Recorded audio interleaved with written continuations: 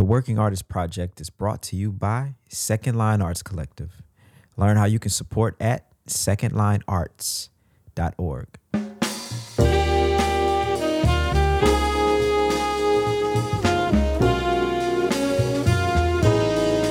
We're creating a platform for those who are curious, one that tells the story from the artist's perspective.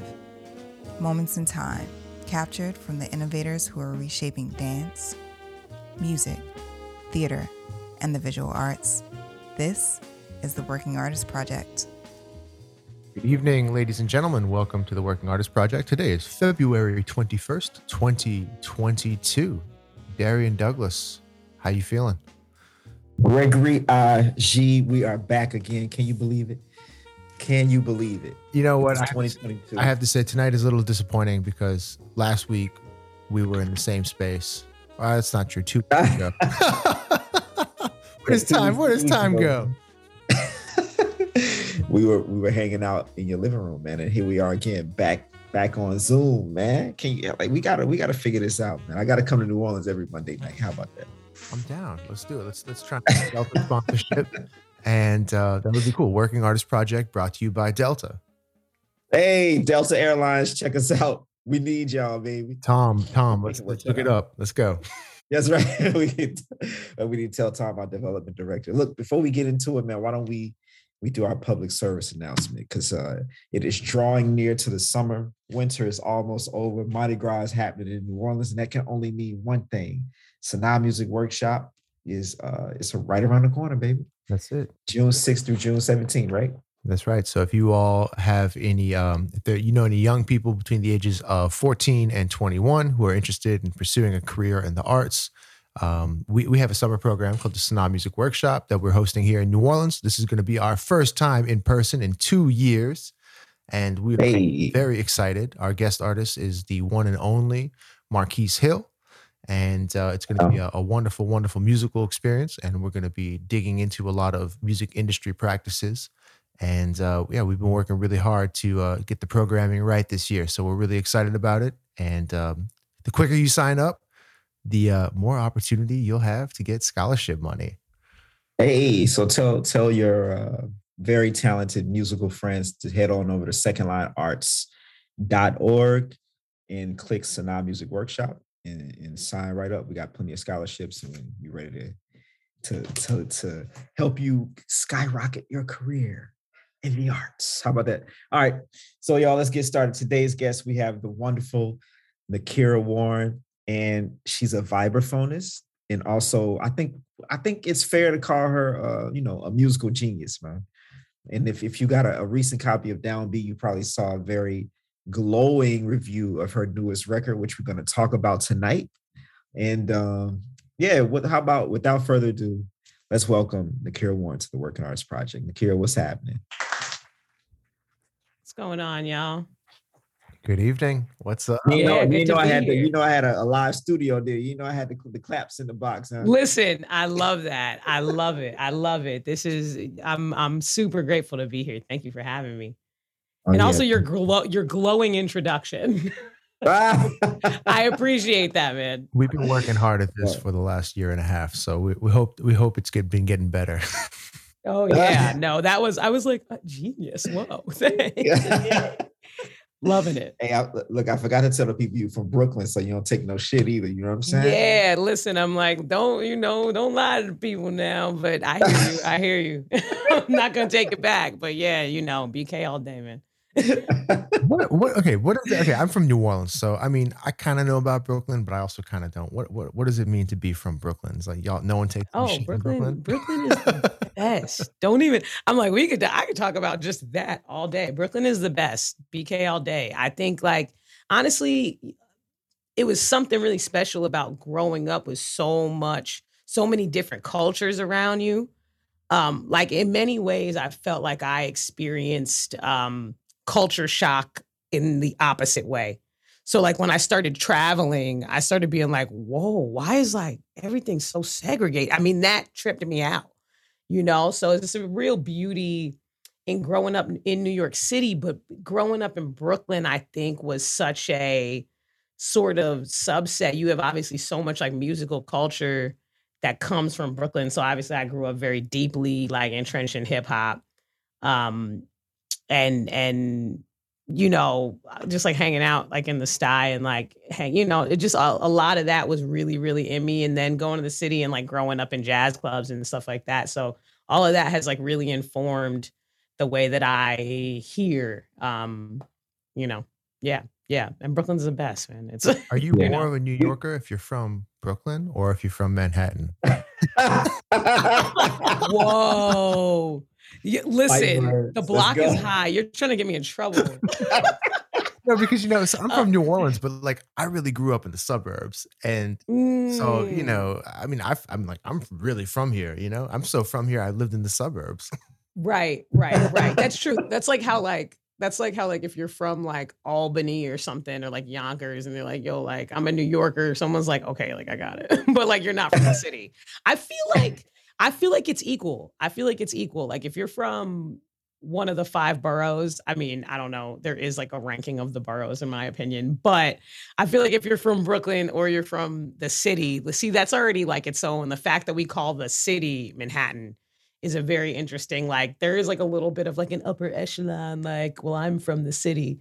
But if you're from Brooklyn, like everybody knows you're real as hell. So you know what I mean? So it's like, yeah, you're from New York and like you were dealing with some real stuff. Right. Yeah. Especially Brooklyn pre, 1980s, 1990s. It's a real different Brooklyn than it is today, The Brooklyn I remember is very different. Even like where I grew up, like I remember coming back from college and being like, there's a coffee shop? Like I was bugging. I was like, this is crazy. Got a restaurant? Like this is nuts. Brooklyn has changed a ton. It's still, it's still changing. No, absolutely. The most interesting thing I can tell you guys, because living in both cities, New Orleans and New York, is they're both really musical cities, but in completely different ways. And the same too, because like in New Orleans, you always hear music on the street. Right. But you do the same thing. Also, you hear music on the street in New York, but it's coming out of somebody's like window because they got some big ass speakers. That's real. Fucking bachata. That's real. That's real. Soca, if you're in Canarsie, Yeah, that's real. That's actually like one of my favorite parts about being from New York is this like you catch these little pieces of culture in just moving through the streets. But like exactly what you said, I love New Orleans. New Orleans is probably my second favorite U.S. city, but I totally hear you. Is there's this like people are general. I mean, it's just that kind of city, or it's a little bit louder, and so you do get that experience of like people partying and hearing things, even just, like I know people get so mad, but like people in their cars blasting music, in the windows, it's just like you hear so much different, so many different styles and so many different like iterations of the music is like beautiful, It's because like every neighborhood in New York has its own soundtrack, That's so real.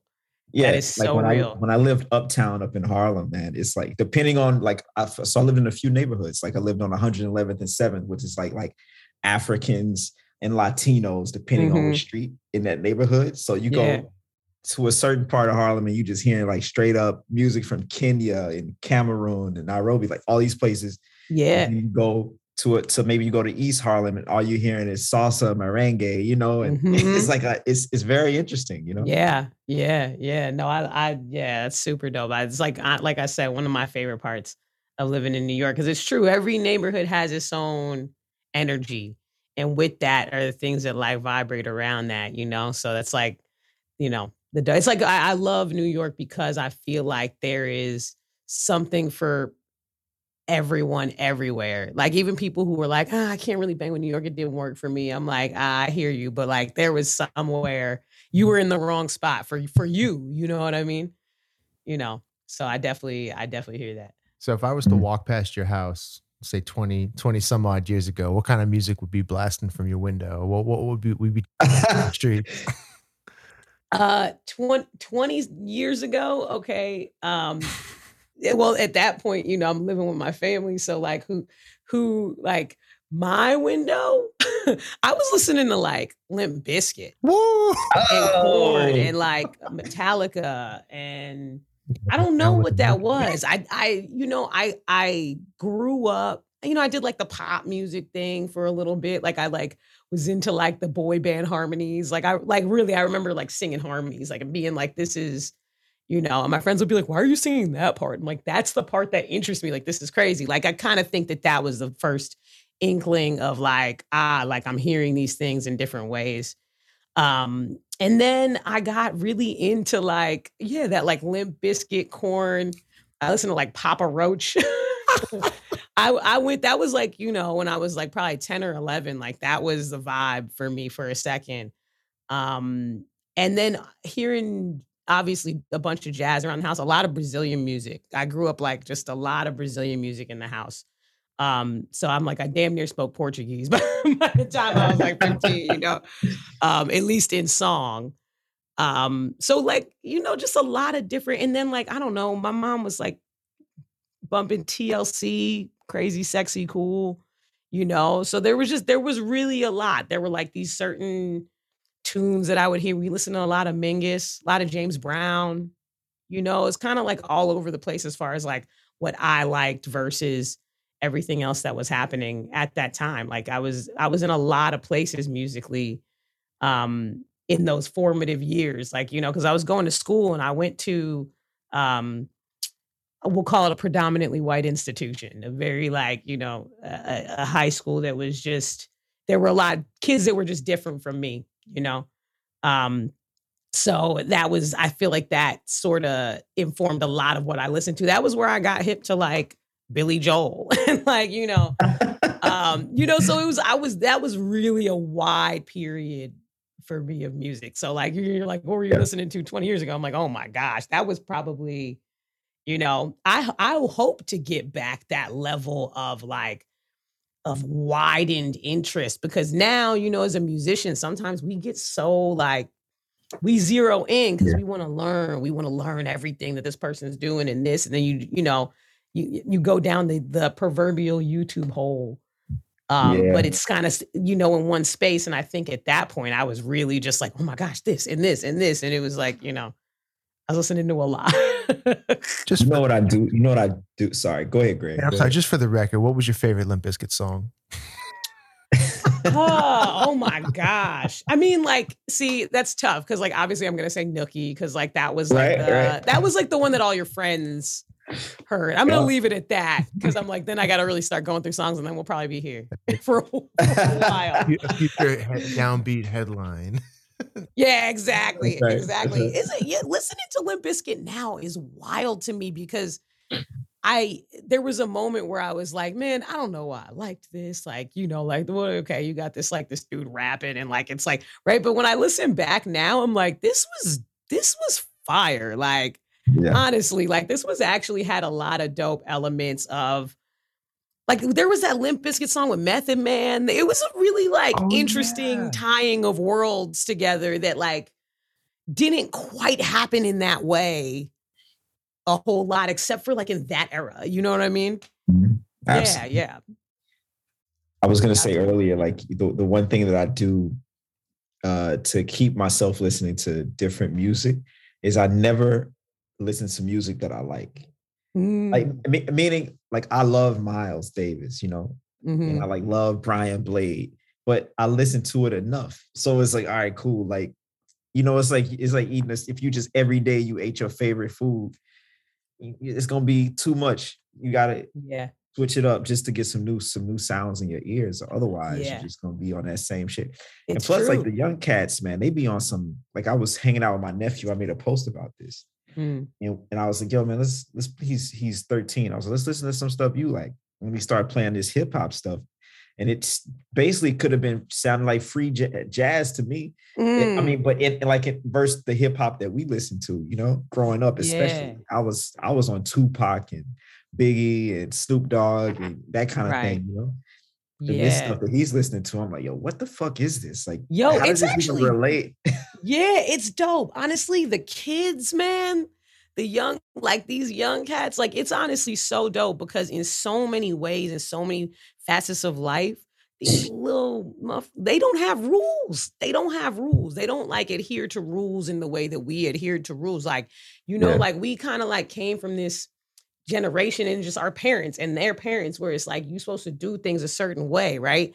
Even in like learning this music, right? Like you're supposed to listen to this and then you're supposed to learn this. And then until you understand this, you can't move like this. And it's like so many of these young people right now just being like, nah, like I don't want to do that. which for in some ways, you have these people who are like purists and like people who just people in general. It's difficult for us to think that moving a certain way is okay. Like, because we felt like we had to, you know what I mean? We had to walk the path, And so for us, it's like, that's respectful. And it's respectful to, but it's actually kind of beautiful to watch like a lot of these young people like creating their own paths and like finding these spaces to learn in these, in ways that don't look the way that we had to do it, So it's like, I also like love that in what musicians are doing and like what younger people are like listening to. You're just like, this is like, who thought of this? This is wild. Like I hear you like this, hip hop that is like, it doesn't, that you don't feel so anchored in the way that like, the way our hip hop is. It's like, wow. Right. Yeah, it's super dope. I love it. Yeah, I love that that's happening.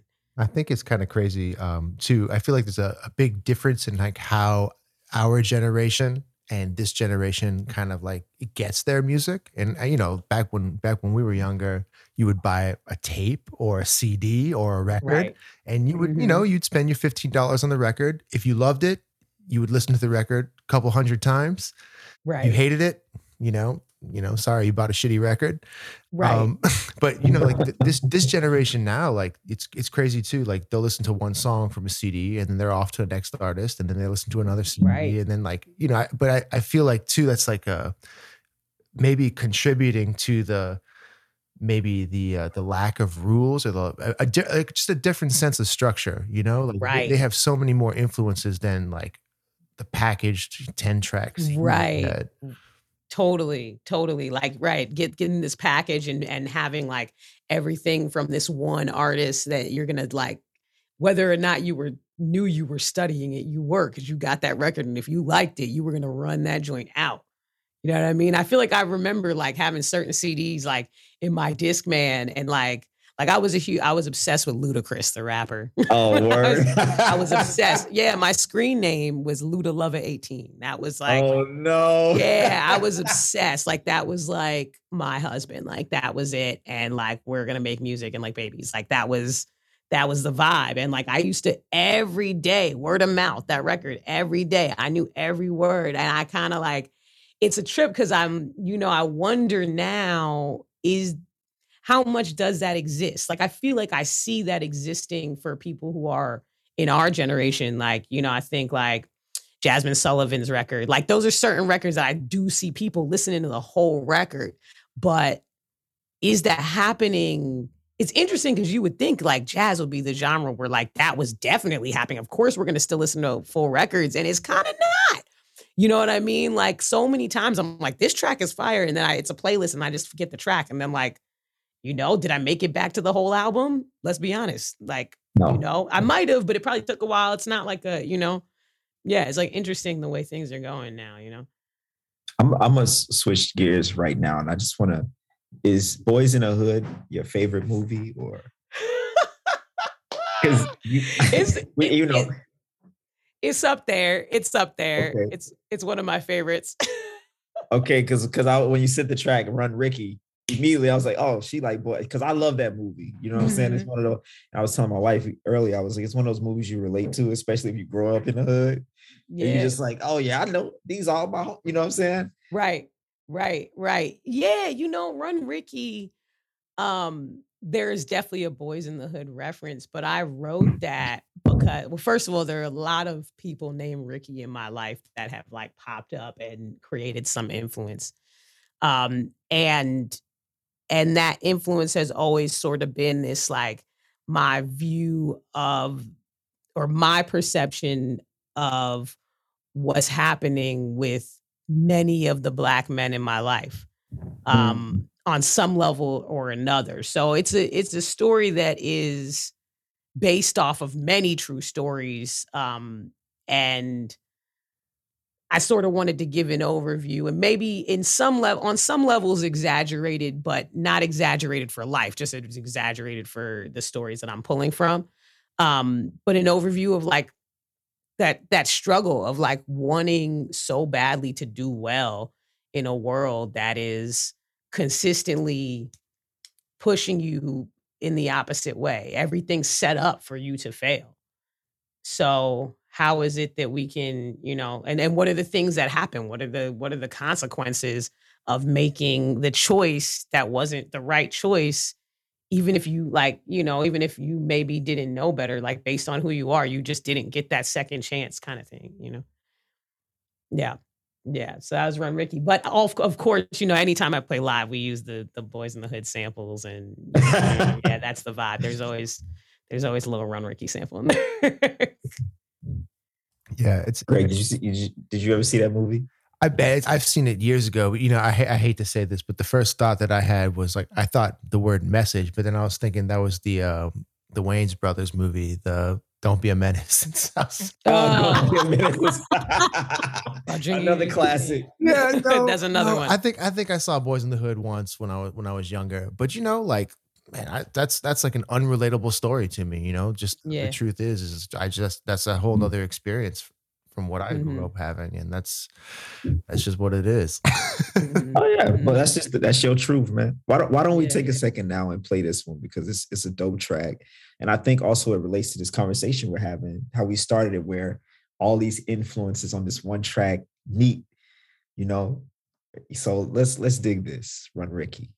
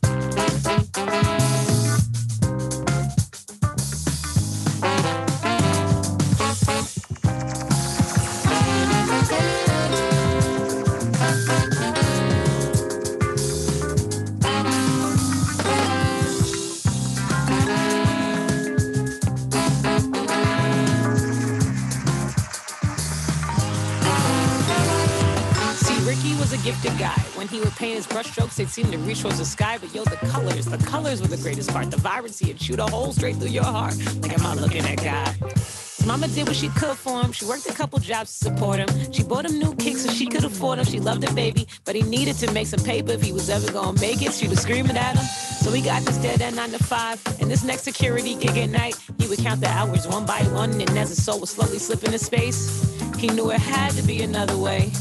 And yeah, he had to get that paper made. And now the benefits weren't that great. Sell a couple bricks and he like, yo, we could be straight. But it could always be the wrong night. Running to the wrong guys, had to keep the peace on them. Here's a couple of ace and there's some leaf on them. Never been a gangster, just a dude that likes to do the ruthless. Truth is, he didn't have a legal tendency. Stop rushing all this paper, Ricky. Brushes on the paper, Ricky. Too bad for he could open in the gallery to red and blue to shoot a altercation over a cell phone. All right, we can't give them too much. They got to go out and buy this joint. You know what I'm saying? That's a fact. Earlier, I called you a musical genius because you on here rapping, you writing, you playing. You know what I mean? I appreciate you, man. This is from your brand new record, Nikara Warren presents Black Wall Street. Yeah, first record, man. First record. What took you so long? Oh man, it did. I'm not gonna lie. It took a long time. There were a lot of things that took a long time, but mostly I've been writing music forever. Like writing, composing is my first love. That's like what I really, really, really love to do is just create, and synthesizing and creating sounds. And I think for me, I always felt like if I was gonna show up with a project, it needed to have a sense of purpose. I needed to have a plan, and I needed it to be concise. And I, on some level, for the first record, I didn't know when it was going to happen. I didn't know if it was going to happen 10 years from now. I didn't know. I think I just felt like I knew that the music would come and it would make sense and it would be, because I wanted it to feel like an album. I miss albums, you know what I mean? And so a big thing for me in putting this together was that it felt like a cohesive record. And so it sort of like took that time for me to say, oh, like I have this set of music right now. You know what? This piece of repertoire, that's the Black Wall Street repertoire. Because it was, for me, it was like pulling all these like really beautiful, valuable pieces of Black music and entering them into this space that felt open, like, I guess open in the sense that like it was really the first time that in my composing, that I wasn't stressed about what it was going to sound like.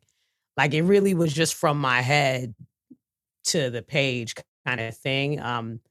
Because prior to that, I just, we worry about being a musician and am I doing enough? And let me put this here and let me put that there. And these can't be a fifth apart and the voicing is too, so much.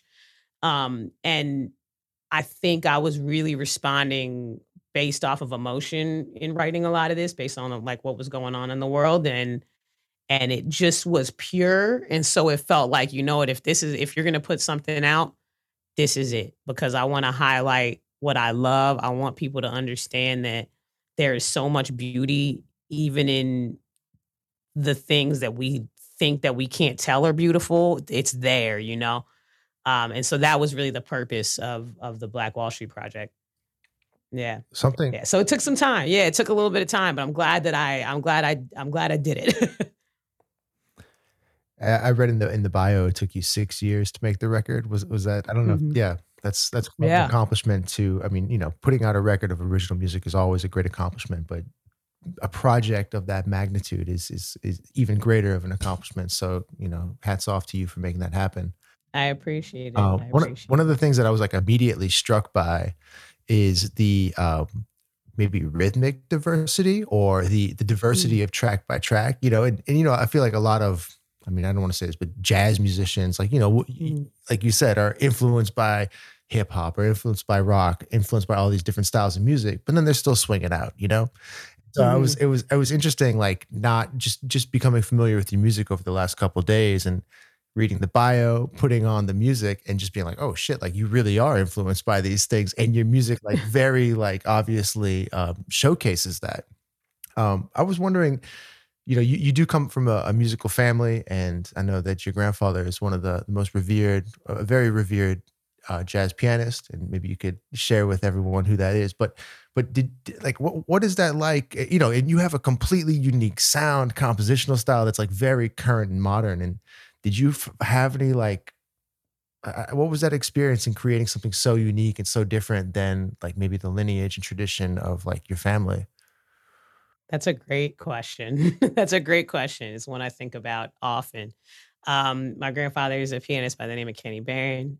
He's amazing, and obviously, and I grew up with him, and I'm still around him a lot. It's a huge blessing because he's incredible, and he's got skills far beyond like what I ever feel like I'll get to is but he really I think has informed certainly my love of music, like just someone who just loves sound and loves, it's really great to be around him because I know that what I'm creating in many ways like doesn't exist in a way that like I just couldn't imagine ever that he would be into what I was making. Like I just would have thought it, and it's been really cool because over time, he's not really like he's a man of few words. So like he won't tell you when something's bad, but he isn't going to say it's good if it's not, And so I spent a lot of years making music and doing things and him being like, all right, okay. You know what I mean? But like as of late and just in writing, like, he's been like, I like this, And so it's been really nice to kind of like to get to a space where we are understanding each other and also like making some music and playing a little bit more together. And because for me, I had a very interesting relationship with, let's call it improvisation, and what I felt about it and what I wanted to learn and what I wanted to do, and playing vibraphone and knowing that like I couldn't put the record out too early, because if I put it out too early, everyone is going to expect, based on who I'm related to and based on the instrument I play, that this record is going to be a certain thing. And I really wanted the focus to be on the compositions and all the different elements, and not so much on the improvisation, though it's important. And I love it. But I think that for me is something I'm still like sort of working with. How much in my compositions, how much do we want to feel like can continue this mold of like the traditional, spang-a-lang, like, you know what I mean? Or I like to call it changes music. You know what I mean? Like, how much am I still following that? And how much do you want to say, all right, like, maybe we through compose this one. Maybe boom, you get a little hot little 8 bars because it makes sense, as opposed to like, here's this platform and here's how we're going to do it. So there's a lot of that on this record, but the next one I'm sure is going to be a little bit different as far as the way the music moves. But I think when you watch someone perform at that level, it definitely, I would never do exactly what he did unless I could do it that well. So I think it does inform it. For me, it was like, I could never come up and be like, all right, like all the things you are, let's go. Like, I just couldn't do that because I'm not going to do that at the level that he does that at. You know what I mean? For me, it was like, how can I find a space where I'm really authentic, really, really authentic? Because if I'm really, really, really being me, first of all, I'm going to do all the work that I need to do to perform at the highest level. You know what I mean? Because I'm being myself and I love it and I care about it.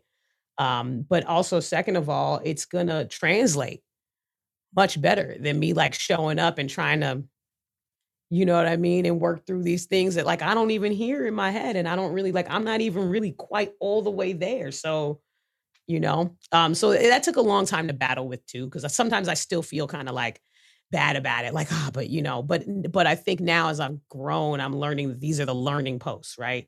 These spaces were like that means that I know I want to learn about it. I know I want to continue to like expand my mind to move into that space and to like learn whatever that is.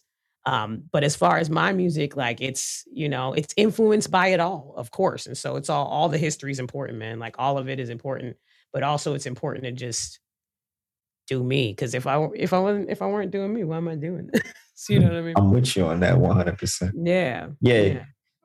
What do you call this music that you created? That's a good question. It's tough. I haven't really like, I would have to like create my own genre. That's all right. Thing. Yeah, I would call it like neo black music. Oh shit, neo black music. All right. Something like that. I don't know, because it's like I said, it's just so many different things, When you have to categorize it, I just end up going like, oh, okay, yeah, like it's R&B and it's hip hop and it's jazz and like, yeah. I asked that question just because you gotta write up and downbeat. Yeah, and, yeah. Jazz is funny because if people don't know what to call it, they call it jazz. Not you. Exactly. I just mean the critics. No, you're absolutely right. If it's instrumental to some extent, yeah, it becomes jazz. Yeah. Right. Yeah, right. That's extremely problematic to me. And this is my own personal view. Because if I click country music, I know what it's going to sound like. I got a general idea like, oh, it's going to kind of sound like right. It's going to fit. But if you click jazz, you can get anything. It's such a wide, yeah. Yeah, it can sound like anything, and that's problematic from a marketing standpoint. It's like, well, Yeah. what the fuck is Yeah. it? Like, what is it? I'm just I curious agree. how you feel about that. Yeah. Also, No, it's been jump tough. down beat. Yeah, it's been it's been tough. It's been tough because there was such a big thing. My manager and I, like, we talk about this a lot because what I've found, of course, like, I'm related to someone who is incredible and is like one of the last living legends. But, if I show up and, like, a venue or promoter or whatever wants to only talk about that, right? It becomes a problem because of the worlds, right? Like, I don't want people to think that that's what you're gonna get, because I think many people have shown up to the record and been like, "Yeah, I wasn't expecting to hear that." Like, that is not what I was expecting. You know what I mean? So I definitely have at times been like, "All right, well, how much are they, like, using the J word? And how much are, you know what I mean? Because I need to know how much is this going to be like in the, because I understand what you're saying. It's problematic. It's problematic. It's problematic. I don't like getting, for many reasons, which I'm sure we could talk about, but I don't like getting locked in um to that, just because, yeah, like, we're making moves. We're widening up. I don't, you know what I mean? I don't like to, like, sure, call it what you want, but there's probably like five other things you could call it, so. I'm wondering if like that whole the idea of, I mean, I guess the word jazz and smooth jazz and all that kind of stuff, those were names come up by focus groups and corporations and conglomerates, people Mhm. that making Totally. money and shit. But I wonder how Yeah. also that's gonna change, like in the categorizing of music with things like Spotify and again this new generation of music. Like, who gets to choose what the music is called? Right. Right. Right. Right. I was watching the Kennedy Yeah, it's documentary, and they were yeah. they were they were explaining how the word smooth jazz came about, and it's like literally came from a focus group. And yeah, and what happens when we get to choose the name of what we play? Right. Right. And I mean, and that's especially with this music, there's obviously a deep history there too, just like calling the music what, like having somebody label for you what you're doing, you know? And then that becoming the popularized thing. And then now we have all these movements of, like, trying to reclaim what it is, So I hear you, man. Definitely hear you. So dig this. You're also you're an educator. I am. I am, How's that man. going? How's that going? Like, What how do you age feel in this what current yeah, market? what age group do you Listen, the think? climate, I mean, everything is tough right now with COVID and everything. So I didn't teach in a classroom for a year. Now I'm back in the classroom, teaching concert band, and it's cool. It's like I said, it's like the world is a little different now. So there are different things to consider. I think I always, though, because I love to teach. I actually love to teach. I really do. Um, I think I'll always teach in some capacity.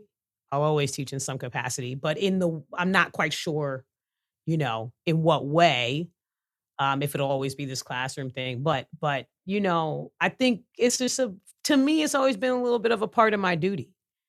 Like, I always know that there are certain, like, I'll always perform. I'm always going to teach. Like, I'm always going to compose. It's just that those things, the amount of the pie that it takes up for my life kind of switches around a lot, You Um, love to teach, but what is it that you hate? The politics? Is it what's um, happening? What's happening at the schools that you don't like? so I think in any situation, if you're teaching kids, there's always, like, the kids and then there's the adults. You know what I mean? And generally kids are not ever the issue. It's the adults. I don't know that that's necessarily what's going on now. I think what's going on now for me is that I've been teaching deeply for, like, almost 10 years, and I think it's time for a little bit of shift, and I probably will shift to composing a little bit more and teaching a little bit less. But, I think, like I said, there are things I really, really love about teaching, but for me, if I'm teaching, I need to be able to do it in my own way, and I have to be able to bring the ideals that I really care about. Um And there are certain situations that are really difficult. It's difficult if someone's telling you how and why and what you need to teach. It's different. It's difficult if you have strong opinions about something and there's someone around you that's teaching too, or someone like that's not you, that's also an adult that like maybe doesn't have the same ideals on the music or doesn't, it's difficult if you are spending time disciplining instead of teaching, right? Like there are like all these things that will change how it feels to be an educator. And so there's a part of me that like as a musician, I'm really learning like that you have to be just the same way that you're like discerning about your relationships and discerning about like, you got to be discerning about that, about the teaching and stuff, because it will take away, like it'll take away from your ability to be a musician. It'll take away from your ability to like go home and write and to get up and have the energy to like do all the things that you need to do if that one thing is like draining you in a way that it shouldn't, because I think all this stuff is supposed to give us life. It all is. Even if, you know what I mean? Even if it's like a teaching gig, like it should give us life. It should give you life to give what you love to somebody else, because it's about love and it's about giving. Like that should feel great. And so I'm sort of in this space of learning, like not every space is for me, even if it's paying good money. You know what I mean? Like it's difficult because, being able to gauge, because as musicians, sometimes we struggle and we think from a scarcity mindset sometimes as many humans do and the worry, right? But I've always found that if I'm operating with love, like everything kind of works itself out, So as soon as I start finding myself to be bitter and stuff, I'm like, it's not going to fare for me the way it's supposed to. So like I should probably step out. That's much harder in any situation, gigs, like anything, that's much harder to do than it sounds, But that's been the vibe with the teaching. Like I want to keep the love in it. Absolutely. That was right on Yeah. time. I needed to hear all that. Just I hear you. I'm saying it for myself too, because I need to hear it too. It's tough, but it's like, it's like remembering that this is the stuff that we love. Like, if I'm not loving it, then that's the universe letting me know what's good. it's like, I think one of the beautiful things too about like this tradition that we come from of like, the great musicians, the mentor, the mentee and things like that. It's like, I think this style of music and I don't want to use the J word now because I think it transcends that. But yeah, it's like, it's one of the most beautiful parts of this tradition that we come from. And it's like, I think it's one of the few places in America that like, it's like really alive and thriving. And then you have people like yourself and, and all the greats who feel compelled and feel like it's part of the music to pass down. That's quite a weight and such an important thing for the next generation. And so I guess my question to you is like, how do you handle like the responsibility of giving or the responsibility of passing down and still finding the time to be creative yourself? You kind of mentioned earlier that sometimes teaching can make that a little more challenging, but how do you find that boundary? It's tough. For me, I think the first thing for me has been learning your habits, view your natural habits outside of your head. You know what I mean? So like for me, I can look at myself and say, you know what? There are certain things that are easy for me to do and difficult for me to do. If I'm dealing with kids all day, it's not going to be easy for me to write or to practice. It's just not. Like I don't have it in me. So for me, because I recognize it as a challenge, I have to force myself at 12:30 or at 1 or whatever, you got to shed for the next couple hours. Like there's no, you know what I mean? Like allowing yourself to care about yourself, to give that to yourself. You know what I mean? Because there's not really another way. I haven't figured out another way yet. Otherwise, it's like if I kind of just let it go, and I'm a very like go with the flow kind of girl. Like let's just let it ride. Let's see what happens. But I realize there are certain things that just won't happen if I just see what happens. So that's why I say like learning your own, because some people are much more natural, like will get up and do more naturally. Like there are certain things that like I have to push myself, you know? So I think, yeah, and being good with time management, deciding like, what are my values? What is it that I really care about? And what are the goals and what's going to get me to the goal? And like, can I insert that a little bit in every day, because there's no, for me, like I said, with the teaching, like you will be exhausted. There's no other way except forcing it, like that sometimes, that can drain the motivation out of you. Like I'm so motivated, but motivation, I don't think is what is not always what gets things done. I think You it's just mentioned love, persistence, like I love what you were saying too about that's in the classroom. You want to share the love. That's it.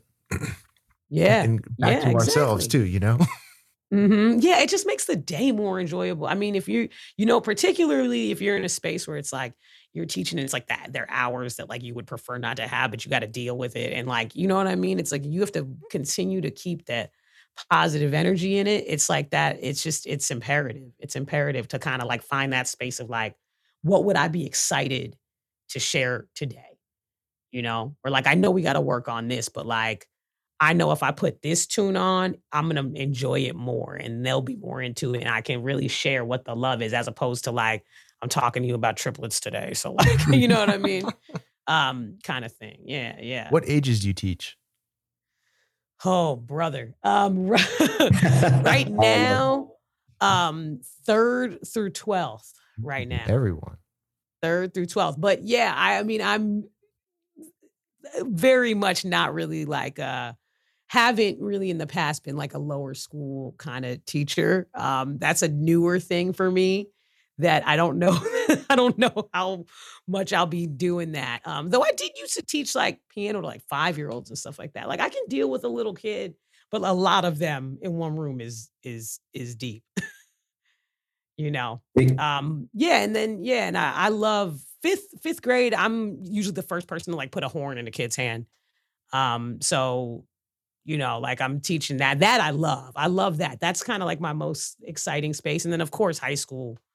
I teach wind ensemble now, which is dope because it's like a different space and it's like really, I love to arrange. So just reading all these charts and studying and, looking at all these fanfares and stuff. It's just like kind of dope because I've always been like a jazz teacher prior. So it's been a really nice space to expand what I know. Hey, so Nikara, when you're at a crossroad in your life, how do you know which direction to go?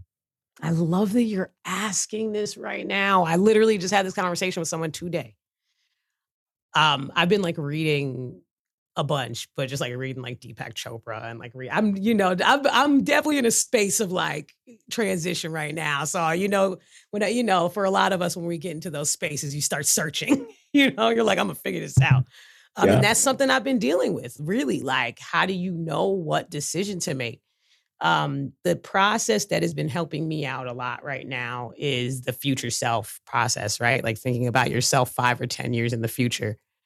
And you approach yourself and you talk about this decision. What were there? What's that person's outlook on what you chose?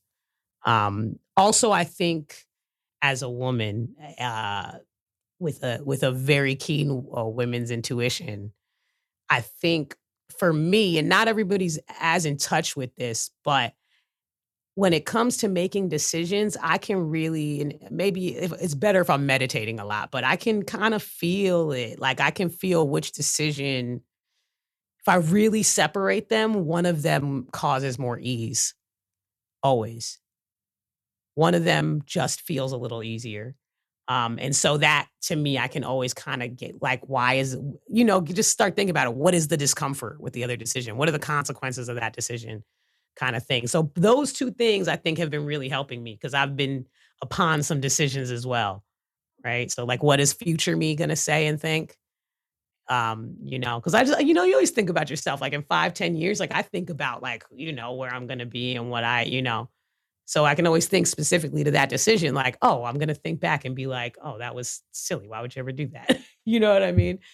And the intuition. Like, as a new parent, I have to make decisions for a whole human. Yeah. Wow. And, so you have to really be intentional with these decisions because they can really affect this other person's life in a big way, you know? Yeah.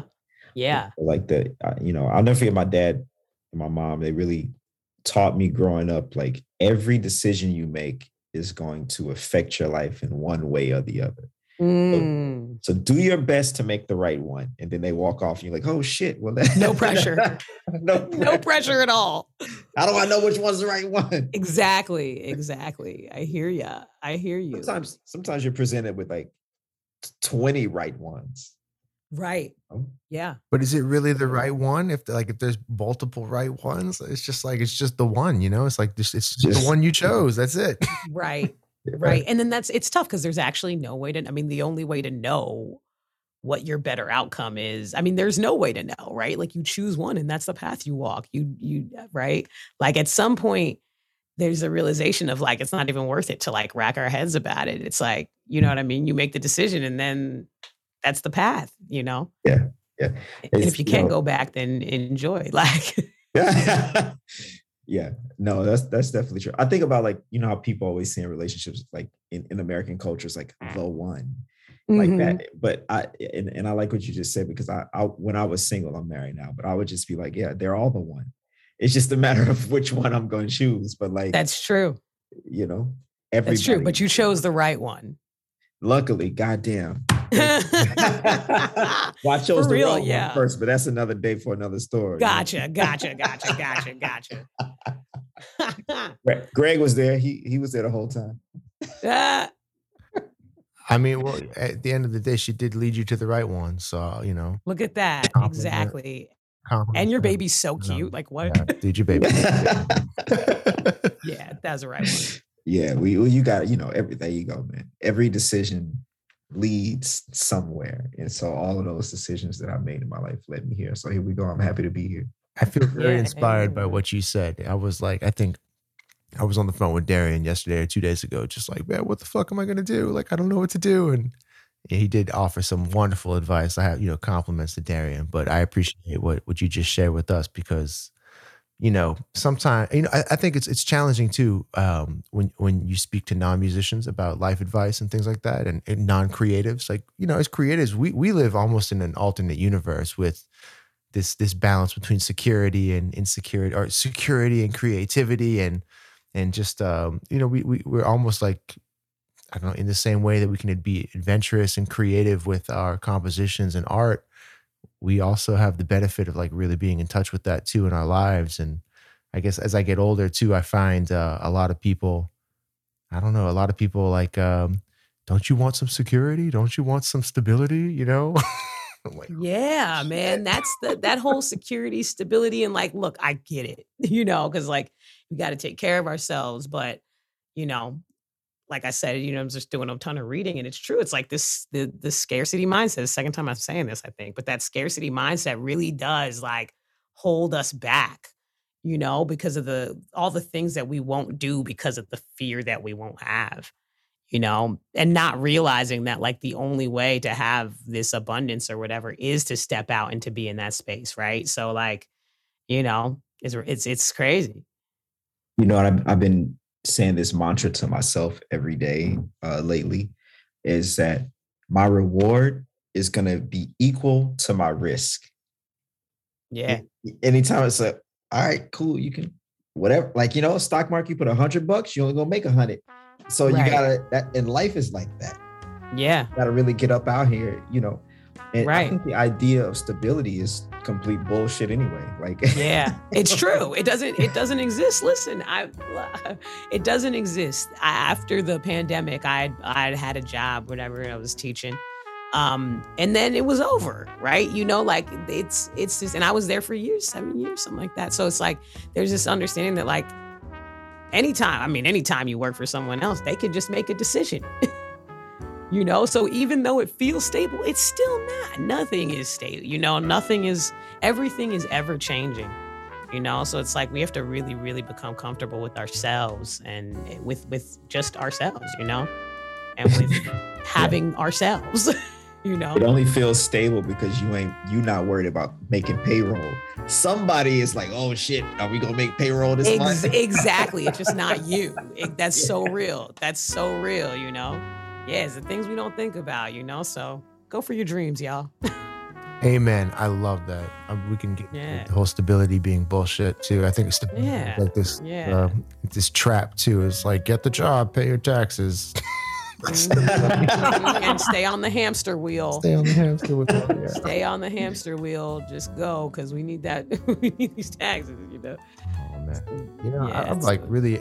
I feel very inspired leaving this conversation. I'm also amazed at the vast scope of your musical accomplishments. I'm just amazed that you can sit there and teach a wind ensemble, teach a fifth grader how to play the trumpet for the first time, compose all this amazing stuff, produce, and just be an incredible badass motherfucker. So man, and you're also a spiritual guru. Yo, thank you. I appreciate that, man. Listen, y'all, it's been great. And I just want to first, before we go, I want to give you an opportunity to tell all the people where they can go buy your yoga mats and how to link up with you on social media, hit you in the DMs, and get your records. Yeah. Nikara presents Black Wall Street, streaming available everywhere. Please buy it on Bandcamp. If you want to follow me on Instagram, it's at Nikara Music, Nikara Music. If you click the link in the bio, you'll figure out where to buy it, where to listen to it, where I'm playing, all that stuff. So yeah. There it is, y'all. So make sure y'all do that. Link with Nikara, hit her in the DMs, ask her about her spiritual guides that she is now working on and writing it by the Black Wall Street for sure, y'all. Nikara, thank you so much for coming on the Working Artist Project. Yeah, thank you. All right, y'all. My name is Darian Douglas. I'm Gregory Ajit. Nikara, have a wonderful night. Thank you. Night. We'll catch y'all later. Peace.